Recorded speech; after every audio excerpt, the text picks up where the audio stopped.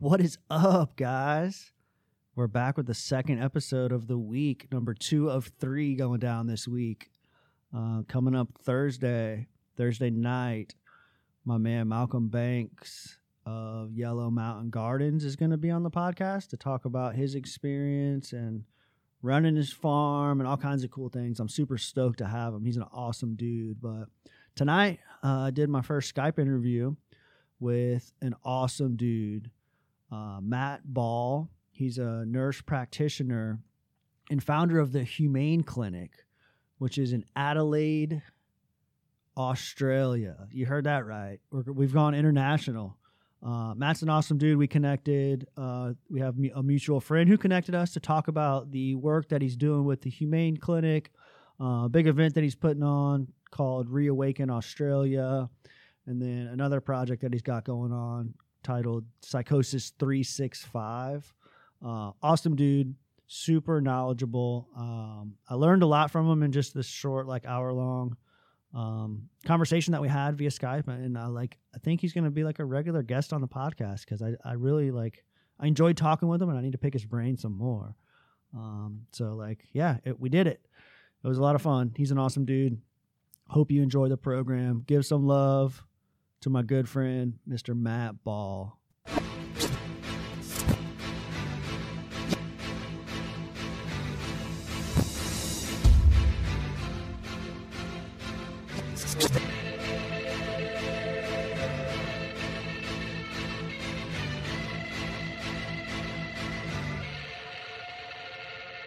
I'm just an individual, living a miracle, staying indivisible, connected to God in my physical. Essence of my spiritual presence is visible, totally leaving you unaware of my mental subliminal. Used to be a criminal, living so minimal, but things have changed in my life, it's going through different intervals. Finding that balance is significantly difficult. Timing is everything, so my timing is critical. Rhyming is literal, the unforgettable. That's why I stand before you impeccably, so presentable.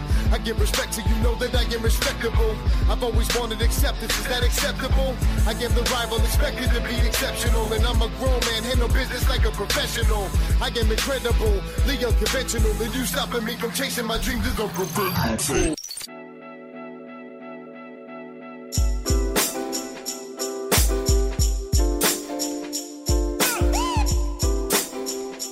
The opinions expressed in this podcast are the views of the NCR team and the individuals interviewed.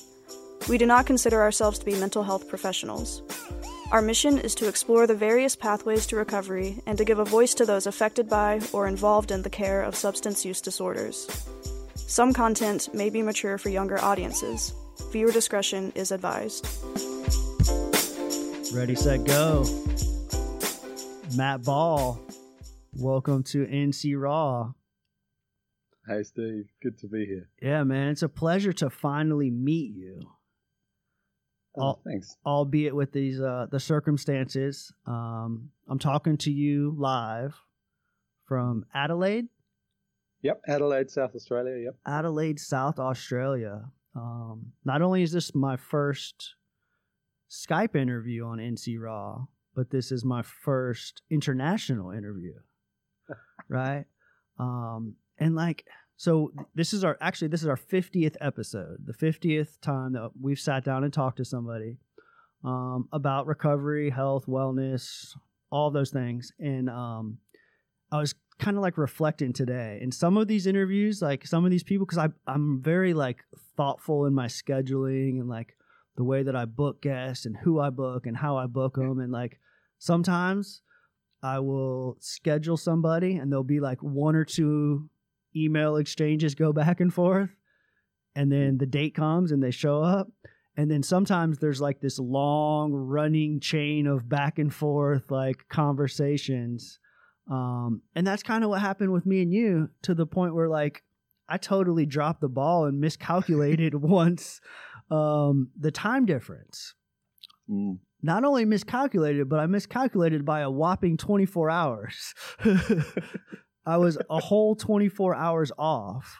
I asked my little Google Home Hub thing. I was asking it the conversions, and it told me we were trying to do it at 6 or 7 o'clock at night my time, which was 9 or 10 a.m. your time. Yeah. And I didn't calculate that it was different days. So like my little Google told me like 6 p.m. my time was 9 a.m. your time, and I didn't realize that it was the following day. So thanks for coming on, man. Like we have a mutual friend, Oryx Cohen, who kind of introduced us, and he was like, you got to talk to Matt. Like I just met him kind of like randomly. He attended a recovery rally in our little town, believe it or not. Right. And I asked him to come on the podcast, and had a great conversation with him. And he got home and he was all excited, and he started emailing me. And like, you were the first name that he sent. He was like, you got to talk to Matt, and kind of looked at what you're doing. And I was like, man, this guy really, the work that you're doing, the approach that you use really aligns with a lot of the things that I'm interested in. Mm-hmm. And so I guess to start it off, I would like to know just kind of like what it is that you do through the Humane Clinic, and kind of like how you got to this point in your life where you were like doing something like this. Yeah. Wow. Big stories, I think. And first, maybe I'll give a shout out to Oryx. Absolutely. I'll tell you a story, quick story about Oryx and me. And we met through the film Healing Voices. We screened it here, and it's made a big difference. And I guess we'll talk a bit more about that later. But he was in New Zealand doing something, and we wanted to put on an event to try and develop an alternative for the emergency department for people in mental distress. And he was in New Zealand, and I was telling him we're going to screen the film, and he just said, hey, do you want me to hop over? Now, I think probably people think Australia and New Zealand's quite close, but it's 6.5 hours flying, and this is the kind of recovery community, I guess, and this is the good people we have in our connections. Oryx just hopped over from New Zealand and presented a day, and then hopped straight back to New Zealand. And now, how did you guys first meet? Well, we screened Healing Voices. We heard about Healing Voices. It came across your radar, Healing Voices, and you kind of like reached out, or? Yeah, I don't know. I just saw an advert on Facebook, and I just went, oh, I like that. So I just emailed Oryx and PJ, the producer up there, and said, we want to screen it. We'll pay the license. And we had a venue, and it was a little church hall, and we thought maybe 30 people would turn up, and about 130 to 150 turned up. There was no seats left. People were standing the whole way through the film. And that became a bit of a movement. We then, that night, someone said to me, hey, Matt, do you reckon we could put on a Healing Voices festival? So we got a 500-seat cinema theater, and we put on some dancing with a girl who hears voices. She danced her voices, and someone was in a band, so they played a band. We screened the film a couple of times. We had art showing. And then we went to an international music festival, WOMAD, which was in Adelaide, and we put on a Healing Voices stall at WOMAD. Wow. And it was a little collective, got together, the Many Voices Collective, who was a bunch of people who had lived experience and were professionals working in the system. So there was this pretty beautiful mix of 6 of us, and we just did all these things. And then a year later, Oryx was in New Zealand, and this crew were working towards a project. And he said, yeah, I'm in New Zealand. You want me to hop over and come and do a talk? And yeah, and then now, of course, we're working, PJ, Oryx, me and Stephanie at Humane Clinic are working on Reawaken Australia together. And they're coming over. And he's also going to do some emotional CPR training while he's here. Yeah, he talked about that on the podcast with me, the emotional CPR. Yeah, and it's beautiful, because it's really created a kind of sense of, as far away as you guys are in the States, there's something really important about knowing that we've got friends close, we've got friends further away, we've got collaborators in different places, Yeah, and definitely like 24/7, like at any time, like with this time difference, it can be a convenience almost in some circumstances. So yeah, that's right. So what is the Humane Clinic? Oh, the Humane Clinic is, I was working in the public mental health system for 15 or 16 years, something I believed in and still do. But I guess there's restrictions in public services. And although they'd given me permission to roll out Hearing Voices approaches in the public system, and that had been a journey, I've been teaching staff and working with individuals and families and communities. I guess I wanted to see what it was like to be a bit freer. And, I think the word that gets talked about me in the public system by some people is that I'm radical. I used to kind of dumb that down and say, hey, don't talk about me being radical. But then I read what the origin of the word radical means, and it turns out radical means to get to the origin. Yeah. So I was thinking, oh yeah, cool, I'll claim radical. That's me. Yeah. Yeah. So then I sort of came up with Humane Clinic. It's an acronym, and the values are based in the word of humane. And the idea was to get a bunch of peer workers, therapists, trainers, whoever wanted to together, and see whether we could start to provide a kind of umbrella of alternative, so people had a second choice other than the public system. And what that looked like, we didn't know. Anyway, I eventually left the public system last year and went, and Stephanie, who's my business partner, who's a therapist, she has a lived experience, she's a former peer worker, she kind of said, hey Matt, is there any chance I could go into business with you? So we went into business together. And the Humane Clinic is really just that. It's, it sounds a bit cliched, but I suppose one of our things is if someone comes up with an idea, maybe we just say yes first, and then we work out how we do it afterwards. And that has its problems and dilemmas, but it's also, it's pretty similar to recovery, I'd say. Absolutely. I'm going to find a way through this. I don't know how, but I am. It's almost like teaching those resiliency and coping skills like right out of the gate, right? Like by kind of being open to whatever the individual is willing to or looking for. It's like truly meeting them where they are is what people always say. Yeah. Is this peer approach something that's fairly new in Australia, or were you guys kind of like? Yeah. No, it's not new. There's peer workers in the public system. There's some private peer workers and care workers, consultants. But I think it's a dilemma, Steve. I'm a clinical professional. Stephanie's a clinical professional. But within our clinical space, ourselves, I can't. What I learned living through the system of mental health and my own distresses and my own what was called psychosis, and by one psychiatrist diagnosed as schizophrenia. I think about that every day in the context of my work, because it was the relationships, it was the people, it was the, I often talk about this. I lived in a community for people that were seen to be pretty unwell and not really responding very well to the treatments of medication and ECT and incarceration. And what I always feel was that I went there mad and I became unmad there. And I became unmad in the context of living with a whole bunch of people that the world thought were mad. Mm-hmm. And so there was something that I discovered in there that if you're all liminal and you're all a bit mad, distressed, psychotic, overwhelmed, whatever your dilemma, if you all just live together, then you don't feel very mad anymore. It's only the other people that say and label you as having a problem. The outsiders looking in. That's right. And so there's a theory around liminality, and liminality tells us that when people become betwixt and between or outside of those dominant spaces, they become creative. They become ritualistic. And I suppose what I experienced in there was a bunch of people who just said, well, let's just spend time together, And it was in that space that I realized that particularly psychosis and interest area of mine, particularly psychosis, that when the threats are gone, when the interrelationship is real and genuine, then maybe psychosis doesn't need to exist for us anymore. Mm-hmm.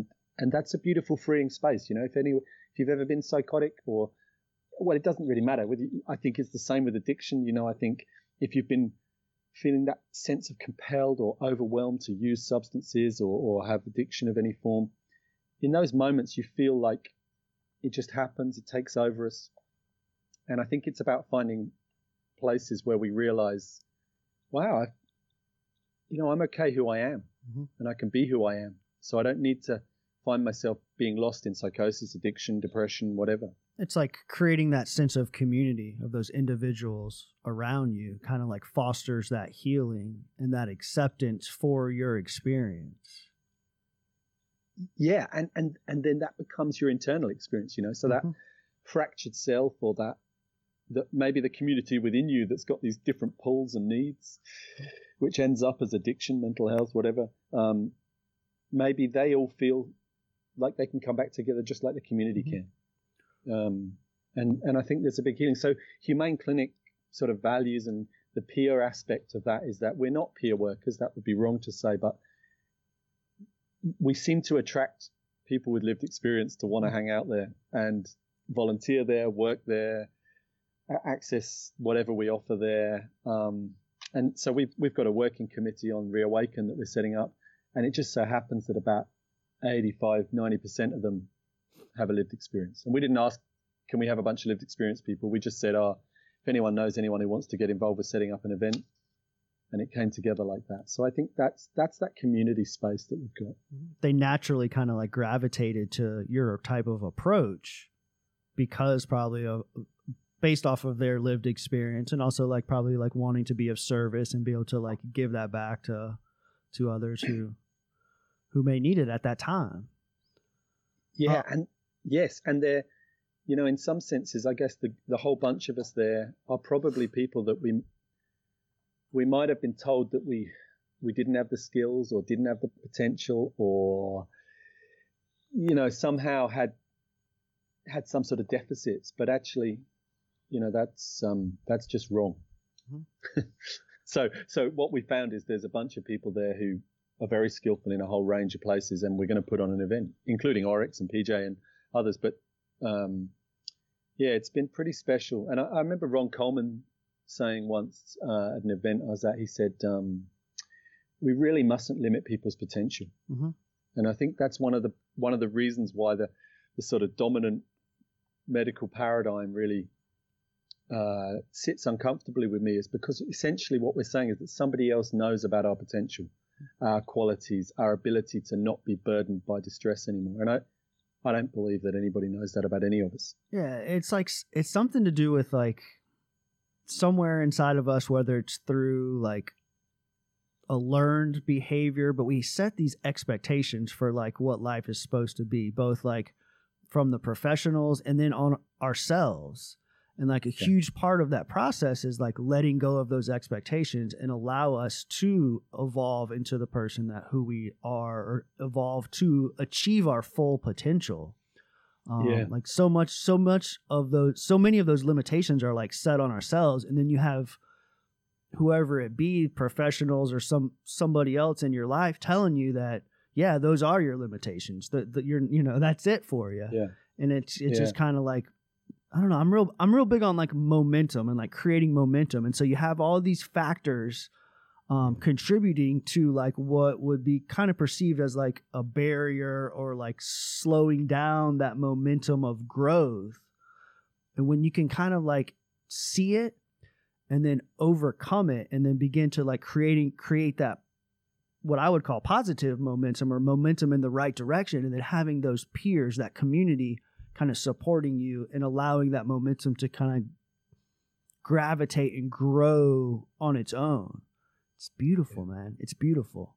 It is beautiful. And I think you're right that it is so often peers, in whatever form that looks like, who've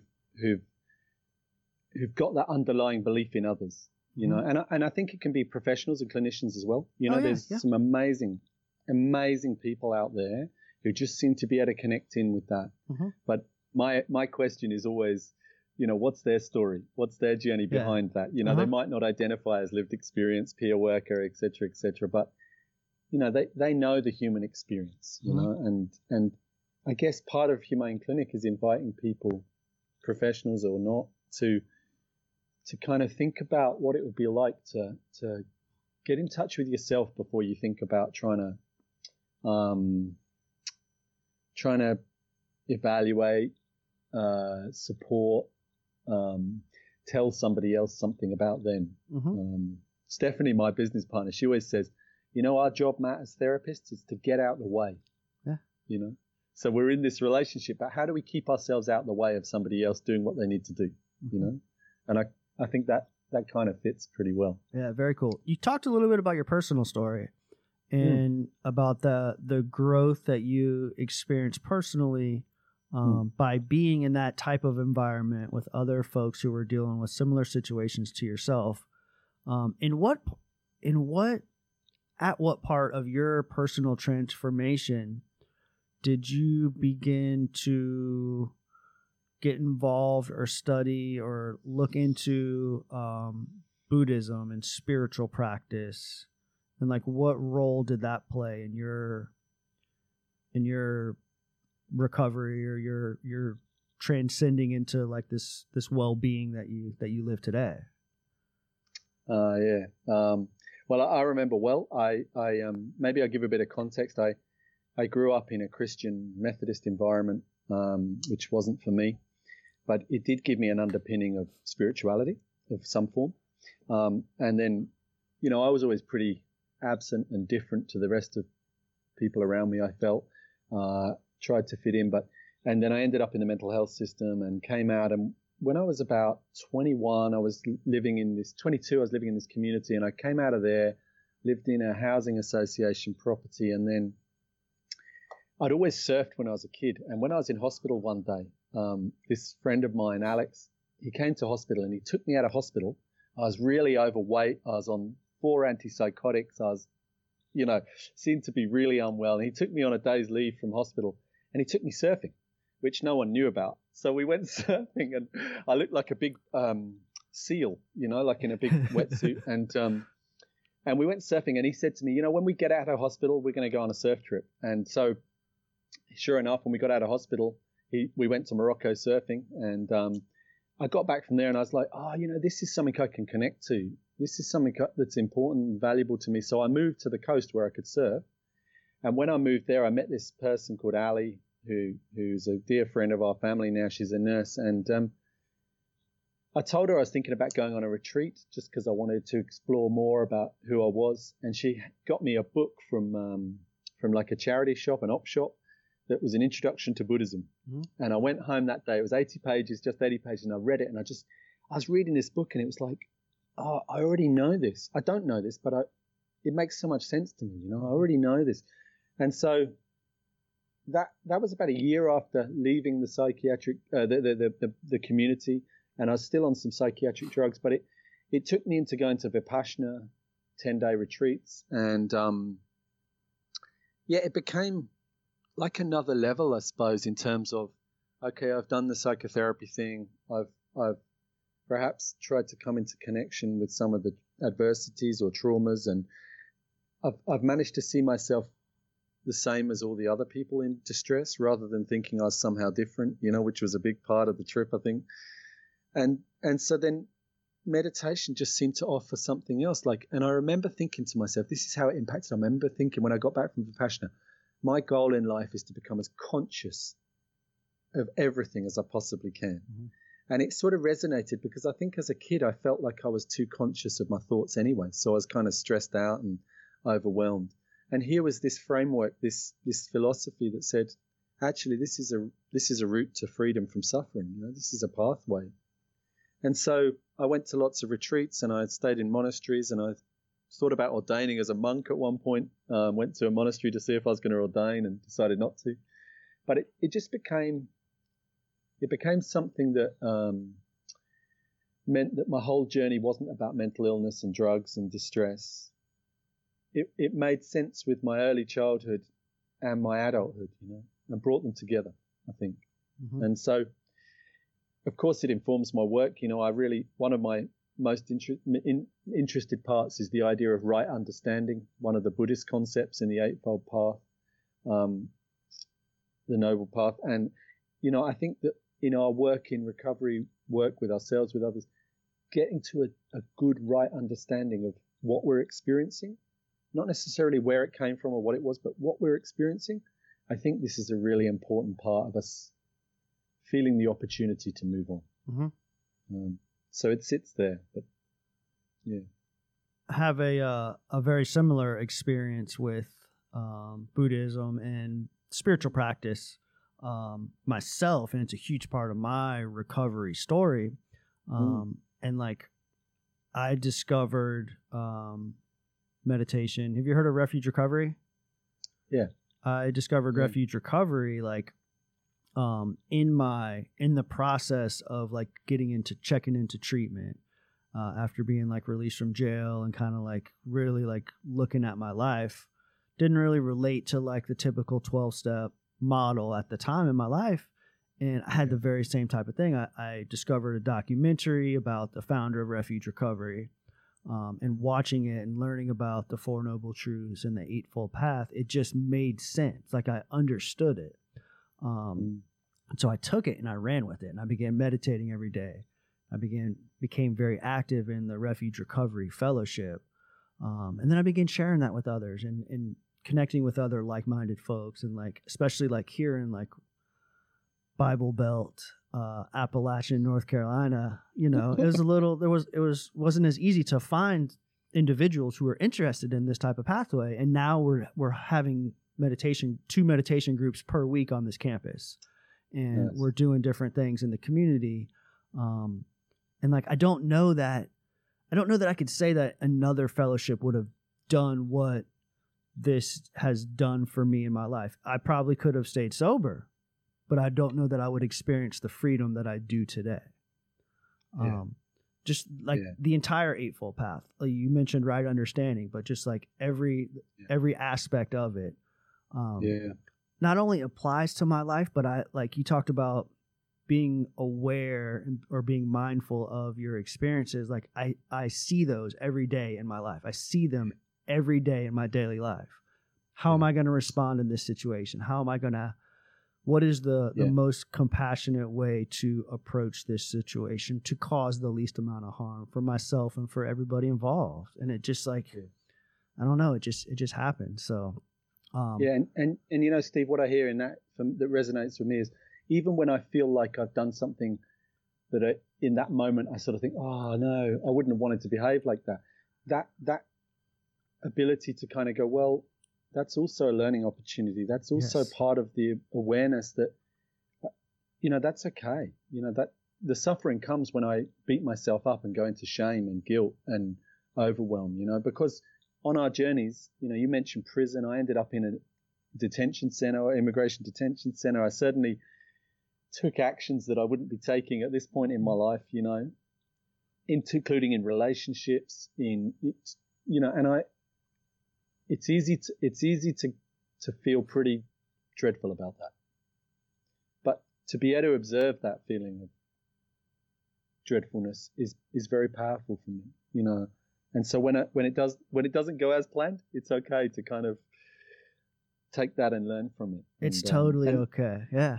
I have moments every day. I've noticed it in my work, Steve, is where, because I had a relationship with Christianity that was not my thing, and I feel caused me some harm, to be honest. And but I think being comfortable with my own sense of spirituality and beliefs, I feel much more interested and desiring of asking people about their own spiritual journeys in recovery. And that can include Christianity and any religion, faith, spiritual experience, atheism, whatever. But I do think that that's one of the great gifts of my interest in Buddhism, is that it's made me feel less frightened of other spirituality. To have that conversation. Yeah, absolutely. I ask everyone, what is meaning in this life to you? What does it feel like? And that, of course, as we all know, has so many different narratives in people's minds. In the early days, I was somewhat resentful towards the church and towards like the other pathways. So I was very closed-minded. It took a number of years and a lot of the heart practices, the metta practices, and the forgiveness to like really become accepting. And then we started doing this podcast like a year ago. And like I began to have these intimate conversations with people from our community who have walked these different paths and who come from these different spiritual perspectives. And every single week, it's an eye-opening experience to like what works for them. And it allows me to like kind of take some of those tools that they're using and then apply them to my life as well, even if it's might not align with my my way of thinking or my belief system, I can still see the value in it. Whereas in the beginning, I couldn't. In the beginning, I was completely shut off to anything outside of what worked for me. Yeah. And it kind of has gradually shifted drastically in the last like year or so. It really has. So how do you go ahead? Well, it just reminded me when you were talking, that I was visited by a chaplain when I was in hospital. I mean, I was in hospital on and off for 15, 16 months, I think. And, I was in and out, but not very much out of hospital. And this chaplain came to see me, and he was a friend of my stepdad, who was also a minister in the Methodist Church, who, in more recent years, when I got into Buddhism, I said to my stepdad, who's a Christian minister, I said, I never wanted to be religious. And he said, give it 5 years in Buddhism, see how it feels, Yeah. And it was such a gift to me to hear someone from the Christian faith say to me, follow your path, follow your heart. But this chaplain in hospital did the same. He used to take me off the ward to the chaplain's room. He didn't talk to me about God. He just offered love and compassion and sharing and time. And so, it's important, those healing parts of the journey, isn't it? And it so is. Yeah, but I was going to say, one of the things that we've noticed on the Humane Clinic around this is that there's three things that people seem to talk to me about when they've come to see me because they've been on the website. One is the Buddhist aspect. Mm-hmm. And I think that's about them wanting an alternative. The other is my relationship with people who knew R.D. Laing. Okay. So people explicitly come to me and say, I read on your website that you're into Laing, and that, that's why I've come to see you. Mm-hmm. And same with Buddhism. Wow. So it's interesting. Did you work with him, or what's that relationship? I missed that. No, I didn't work with him. No, he passed away. But when I started training in therapy in 2001, 2, I was told I had to have a supervisor, and I got told, I'll go and see this woman. She's called Mary Duhigg. She's passed away now, and I went to see her, and she was about my grandma's age, and she told us how she lived in one of Lang's houses. And she told us the story about how she was a nun and she was a bit naughty, so she kind of kept leaving the convent to go and hang out with Lang and his buddies. And then eventually she went and lived in one of his houses, and she then trained with Lang. And so I would go to her house, and it was very much in that Langian kind of frame. And then Leon Redler was there a couple of times, and Denise Blagden, her friend and colleague, was there. And so I just got introduced to the Langian way, and I was in supervision for 7 or 8 years through this, and just exposed to that very permissive and freeing crossover between who are you, what's it like to exist, versus you're distressed, how do you want to work through that? Mm-hmm. And I would say that was my therapy training, really, was to hang out in those spaces. Dude, that's amazing though, man. That's amazing. It was awesome. And kind of like that experience that you described, when the chaplain came and talked to you and was like open to your perspective, like that's kind of and the way he responded to you at that time and kind of met you where you are and all that. That sounds exactly like what you guys are doing at the Humane Clinic. Like you're kind of providing that same sort of support, like open to the individual's experience and open to allowing them to kind of like define it how they want it and kind of like approach it in the way that they want. Is that kind of correct? Yeah, I think so. I mean, I think there's always restraints, isn't there, that you're trying to run a service or offer a service of something. But absolutely, we offer Stephanie and I have started offering a free open dialogue informed service, which is essentially a one-off open dialogue network meeting for people. And we thought it would be for people in psychotic crisis, but actually what's happened is, and we're okay with this, it seems to be people who've been in and out of the mental health system for 5 or 10 years, and they're starting to kind of, as a network, as a family, say, we keep getting told this is working, but we're not feeling any better. We're still distressed. We're still overwhelmed. The family, the network, everybody's still, the person in their family is still mad or addicted or whatever, and the rest of the network is still sort of seeing that as the problem. And so that seems to be the people that are coming to us, which is fine. But that's an example of how we've kind of gone, okay, we thought this would be psychotic crisis, but actually it's people 5 or 10 or 20 years down the line who are going, I've heard there might be alternatives. And we're saying, oh, well, let's have an open dialogue meeting about what the dilemmas are and where you want to go. And that's one example. I think, I think silly things like we're happy to go and meet people at home. I remember reading an article years ago about how if you want to use psychotherapy facilitate psychotherapy with people who are particularly distressed in psychosis and have labels of schizophrenia and other things, maybe you need to go and meet them where they are first. And then eventually you can do whatever traditional therapy you want to do. So it sounds so simple, but starting therapy in people's front rooms until they're ready to move to anywhere else, going to the beach, finding a quiet place on the beach and doing therapy is a crazily powerful experience, as in people say, wow, this is so different because the wind takes away all the stories. So I can tell you and you can hear, but it's not stuck in this medical environment because the earth and the wind takes the stories away. So we both know the story, but we're not bound by the story.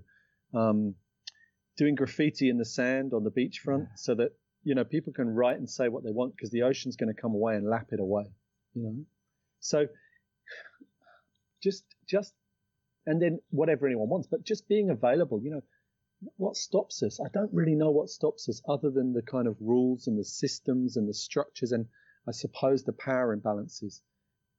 But what else stops us from saying to people, oh, you've come to see me. What did you want? How did you imagine I might be when you came to see me? Because I can try and be like that, And that's, I suppose, I've never really thought it through like this. So I'm thinking it through while I'm talking to you. But, a good example, I did write this down. A good example would be, in the mental health system, if you start talking about how schizophrenia doesn't exist as a valid medical construct, right? It is a construct. It's a social construct, and it is what it is. But we can't say people have a biological disease of schizophrenia, I don't believe. But if you say that in the public mental health system, that comes with significant problems, So, but what if you say to people, there is one theory which is a biological disease. There is another theory which is about trauma. There's another theory which is about spiritual emergence. There's another theory which is about liminality and not fitting in. And then you might have your own theories, so which ones do you want to work with? Which ones do you want to explore? Which parts of that narrative make any sense to you? And you can change as well. If you decide it's this and then one day you decide it's that, well, if that's your recovery, then that's where you got to go. No, you're the one that defines it. It's completely fluid throughout that process and it's allowed to change. Yeah. But it becomes with, as professionals, I think it comes with dilemmas because, I'm mindful we're having this conversation. It'll go out online and I can see that to some people, essentially, I suppose what I'm saying is that I'm not interested in giving people labels of disorders. Yeah. And I would agree with you personally myself, like that's part of the dilemma. That's part of why I do this podcast. In all honesty, is that I started the program 2 years ago, and like what I was learning in the classroom, what they were teaching us, because I'm so active in the recovery communities in my personal life, it didn't align. Like what they were teaching us and what we were learning every single day and what I was seeing out there, it didn't align. And I began to question, like, well, where do I fit? If I'm having this type of dilemmas about these approaches that they're teaching me in the classroom, where will I fit in professionally? Right? If I'm having this internal kind of struggle, where am I going to fit in? And that's what kind of like led me to start the podcast, was that I at least need to have a hobby to like get this out, right? And to like vent a little bit and to talk to other folks and just to have fun, really to have fun. And it's like evolved into something so much more, but that was a huge part of it. In the fact that like, I do see the value, especially, I have no idea about the healthcare system in Australia, but here in the States, like getting a diagnosis is a huge part of like funding and who's paying and all those things, and that it plays a vital role in the business side of mental health. And so like, but like it also, there's barriers that come with that diagnosis. There are barriers that are in place that prevent the authentic type of work that you guys are doing at the same time. And like, what is the balance, and that's kind of what I was struggling with, is like, how do you find that balance, and what is the line, and how can we come together and kind of meet in the middle and still do what needs to be done to cover the financial side of things while providing the best quality care that we can for the individualized care for that person. Yeah. Look, I agree, and I think there's Australia's system is broadly similar to the American. Okay. Well, there's some differences, but the principle is the same. You have a DSM category or an ICD category, but the primary care, the GP access to psychologists is based on the same principle. I guess what we have this amazing knowledge and wisdom in Australia of the First Nation people. Mm-hmm. I live on the lands of the Kaurna people and have had the privilege of working in the Aboriginal Family Clinic here. And one of the things I've seen which personifies the dilemma for me, is that people's culturally safe meaning is sometimes said to be schizophrenic or psychotic, and that's not even about funding. Then that's just really offensive to me. Mm-hmm. As a concept, And I think if we take that further, how do we, my questions, and it's a fantasy, of course, but my questions are, how do we move to an environment where we say, people are inherently skillful, people's recovery is where they're going to go, given the right support that they choose, they feel. And at that point, will it really be any more expensive? Mm-hmm. Will it really cost more? If you treat someone with antipsychotics for 25, 35 years, schizophrenia, they have 25 hospital admissions, they have 45 shots of ECT, they have community care follow-up throughout all this. That's not a cheap budget. So what if we, that's a lot of money. If you look at the antipsychotics that are prescribed, that are licensed and under patent, if people are on 2 of those, it's costing $30,000 a year for their prescription of a drug for which we can't actually say has good evidence for everybody. Mm-hmm. Some people find value in it, some people don't. And comes with side effects. And people's lives end early. So then we put mm-hmm. them in hospital because they've got metabolic syndrome, they're late detected cancers, there's all these dilemmas, and then there's probably fertility issues around it because a lot of the drugs have impact on fertility and what have you. And so, if we were really bold and we really wanted to change, we'd start saying, could it be any more expensive than it is? And I think we'd say no.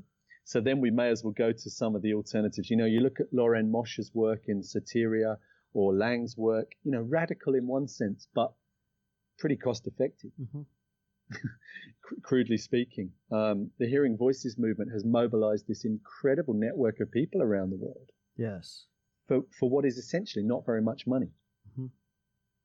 So I think there is alternatives and the potential. But the other thing I think, and this is me banging on, but the other thing is the Mental Health Act, and I'm not sure what yours is like in America, but I wrote an article recently in the Mental Health Nurses magazine, and I suppose what I was saying was that the Mental Health Act is predicated broadly, not completely, but broadly on the idea that there's an underlying mental illness. The mental illness paradigm is flawed as a legitimate disease concept. And then there has to be evidence-based treatments. But it's hard to provide evidence-based treatments for a concept that's hypothetical. Yeah. And so we take people's rights away and we enforce treatment based on this act that isn't really safe. And I think that's another driver here. We hesitate to move away from some of the mythology and stigma that says mental health is frightening and dangerous and problematic. Drugs is frightening and dangerous and problematic. And move into a space where we say people are good at heart. And so what we need to do is support people to connect with that. Mm-hmm. investing in people. Yeah.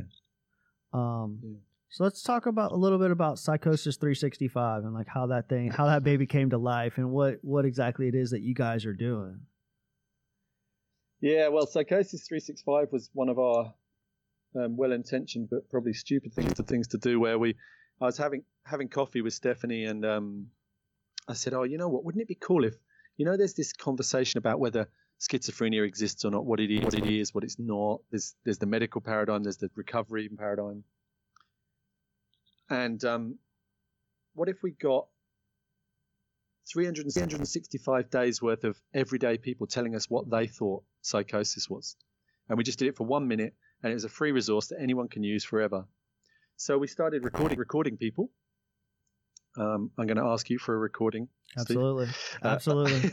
And then we just post them every day to Facebook, and it'll just be a year-long project where there's a free resource of professionals, people with a lived experience, policymakers. We've got some Buddhist nuns giving us some feedback. Just whoever wants to comment, really. Okay. And that can be anybody who's like tuning in or happens to come across this podcast, they can like connect with you guys right through the website. You got a link for Psychosis 365, and you send a little Facebook, send a minute video to you, and it goes up on your Facebook page. And how many guys? We'll let you know when it's going up. And when's it starting? How many you guys got? How many have you collected? We've got 110 videos. Wow. And we started on the 1st of January, so we'll run for the whole of 2019, every day for 2019. That's amazing, man. That's beautiful. That's badass, dude. I think it's an awesome idea, and I think it's a huge resource that needs to be distributed. I really do. Yeah. Because I think it's fun. I think not because people's distress is fun, but let's enjoy discovering new ideas. Mm-hmm. That's how new ideas are created, is like through that type of collaboration. And like you're utilizing, we're talking a little bit before we started recording tonight, but utilizing this like amazing thing of technology that we have. You're doing just that by using these tools that we've been given to share this information to where ideas can be created, and we can start looking at things a little bit different. Steve, one of the things about Psychosis 365 that's fascinated us is that people have an opinion on this, right? So we don't hear from these people. We hear from the medical profession and people who seem to be unwell. But we went to a restaurant to give a talk one night for a nursing body, and the waitress really wanted to give us a video for Psychosis 365. She never worked in mental health. The other day we were at the beach having our morning meeting in the sea. We're really lucky. It's hot at the moment, so we have our business meetings in the ocean sometimes. Yeah. And we get out of the sea, and there's this young guy cleaning his shoes, and he starts talking to us, and he's 16 years old, and he's just a really nice skater guy. And I said to him, "Oh, do you know what psychosis is?" And he starts giving us a description, and we said, "Oh, do you want to do a video?" And he just gave us this beautiful video, and he said, I have voices in my head. He said, sometimes I'm going to skate along and I'm going to have a voice saying, "Yeah, you can make that jump. You can make that jump." And other times I have voices in my head saying, "Nah, mate, don't do it. You're never going to do it." Mm-hmm. And he said, so that's what I make of voices and visions. That's beautiful, man. That's beautiful. I'm totally going to check this out and send you guys a video for sure. I can definitely relate to that, man. Definitely stoked about that. The other thing that I wanted to ask you about was what you're doing with the trainings and stuff like that. Like I saw the mindfulness, self-compassion training that you guys offer, and you offer all kinds of other like educational type opportunities through the Humane Clinic. And I kind of wanted to get like a rundown on like what that's like and who might teach the classes and just a general like bit of information. The mindful self-compassion is Steph's thing. She went and did the teacher training for that with the Christian Nuff model, I think. So she facilitates that. That's for anyone. We very much encourage that there's no one who's right to come to training or wrong to come to training. It might be a member of the community. It might be someone in mental distress. It might be a professional. It might be whoever. I got this idea years ago when I was living in England. I went to a workshop that was on homelessness, and it was in a monastery run by some therapists, and the monastery also housed homeless people sometimes. So whenever they put trainings on there, these therapists, they offered any of the homeless people there the opportunity to come and join the professionals. And it was really funny. And that one night, I was asked if I could take one of the homeless guys back to where I lived. I lived 5 hours away. And it was a really funny moment where I'd been in training all day, and in all honesty, I didn't really want to have to drive someone 5 hours that I'd never met before. But it was a really great leveler of, oh yeah, this is what we've been here talking about, how we've got shared realities, you know. So that was where we got the idea. But so we do some hearing voices training on hearing voices and psychosis, really we use the Hearing Voices Network's approach, but we also incorporate our own kind of model of this, the human-to-human relationship model, which comes from a nursing model. And essentially what we're saying is that psychosis and things, in our view, often happens in the dilemma of human relationship. Mm-hmm.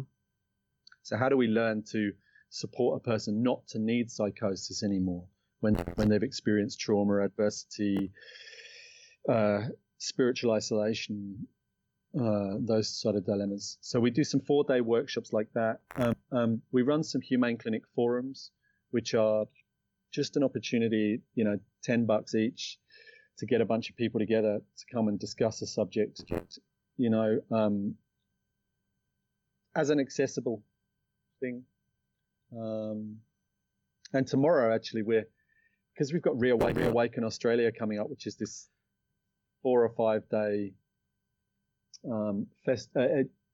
conference that's seeking to bring together substance misuse, so addiction, mental health, and trauma. And so the sponsors of that, we're offering a 3 days training to the sponsors on humane approaches to psychosis. So we're going to have a kind of experiential day where hopefully everyone will start to see their own psychotic potential and how that gets in the way of them allowing another person to be who they are. Yeah. So this big event coming up, you kind of like hinted at a conference. Is it like a festival, a mental health festival? Well, we didn't call it a festival because we were told that might put people off. But look, it is a conference, and it's for 4.5, 5 days. But there'll be some pretty intentional. We're having keynote workshops rather than keynote speakers. Everything is going to be in a workshop format, so that the idea is that whatever anyone does at the event, there's a meaningful action that they can take from it. So we want to bring together community for connection, but we also want to say, don't come to a conference for 4 or 5 days and then go away and wonder how to do it. Yeah. Let's find out how we can do different things while we're there, and we can take it back into our communities. A practical application of the skills that you're learning while you're there. That's right, because I think a lot of conferences are beautiful and brilliant, but I wonder how we adapt it back to our workplace. Yeah. You still surfing?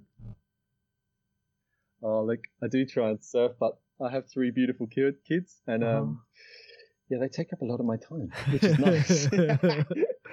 So I teach them to surf a bit now, and but I do love the ocean. It's an important part of my journey. What do you do any like fishing or anything else? Diving, spear fishing, anything? No, I'm a vegetarian, man. Okay, all right, a true Buddhist. No, I'm like I always think I'm one of those probably quite annoying dads that thinks too much rather than just does things. And so I've started teaching my kids to fish, but as I don't know how to fish, it's hard to teach them. It turns out they've taught me to fish. Okay. And so I do go fishing occasionally with my kids, and we spend a bit of time on the beach, and we're really lucky where we live. It's sort of semi-rural, and it's just stunning and beautiful around here. So being outside, being amongst nature, and being by the ocean is it's a pretty good lifestyle, I think.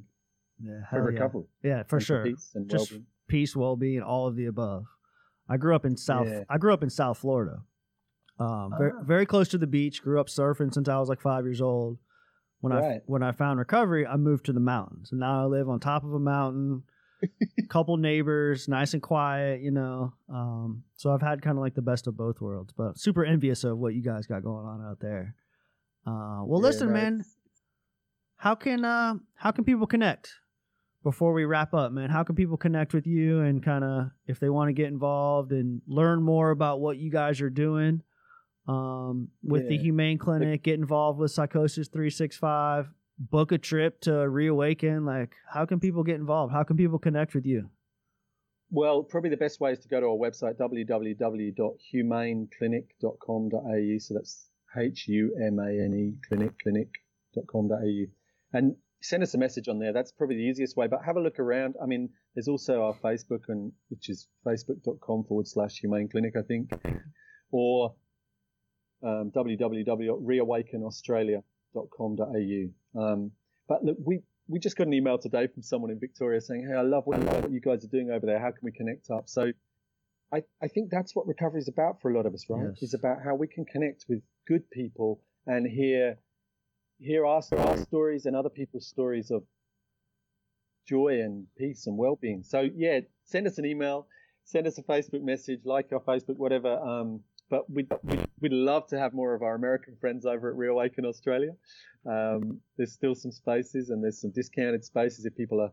I know it's a long way, but there's some discounted spaces if people are vulnerably waged. Mm-hmm. So come and hang out, and we always love learning about what other people are doing. So if you do contact us, tell us what you're up to as well. For sure, man. Well, listen, man, I would love to do this again with you. I think we should do this kind of regularly. If you're down, I'm down. I want to kind of continue this conversation with you, and share the awesome work that you're doing. Like, I think what you guys are doing is exactly like, exactly what many of these communities here in the States need. I think that this type of approach, there's an enormous opportunity here to kind of like apply exactly what you guys are doing. This kind of like peer support, you know, compassionate, kind care. I think that's where it's at, man. That is where it's at. So, I'm grateful Steve, to have. I'd love to. And we're going to be, it looks like we're going to be in America next year. Okay. So Oryx and PJ have decided, you know, on the back of their new film, Recovering Addiction, which is coming out next year. And, I think we're going to do Reawaken America next year. Okay. So, it'll be in Boston, but, hey, I want to get down to North Carolina and come to your studio. Yeah, dude, definitely. Anytime. And like, seriously, man, if y'all are in Boston, man, I'll come up there and we'll just do a podcast together. Me, you, and Oryx. We'll get together and just hang out for, you know, a couple of days or something. If you're doing that, I'm coming to Boston, but you're welcome to visit the mountains, man. It's beautiful here. It's a tourist destination, but it's also like rural enough where you can get that kind of like peace and tranquility and not like get caught up in the tourist activities. So I'm grateful to know you, Matthew. You're a badass. You're a badass, my friend. You're doing killer work. And I look forward to continuing this relationship with you, brother. Yeah. Thank you so much for having me. And, you know, Steve, I've been saying this on Facebook, but the way you offer this space, it just feels so good. You know, so thank you for doing the podcast the way you do it, you know. I appreciate that, man. I really do. So hang tight real quick. I'm just going to wrap the show up and we can say goodbye on our own. All right, dude? All right. Thanks you guys for tuning in, man.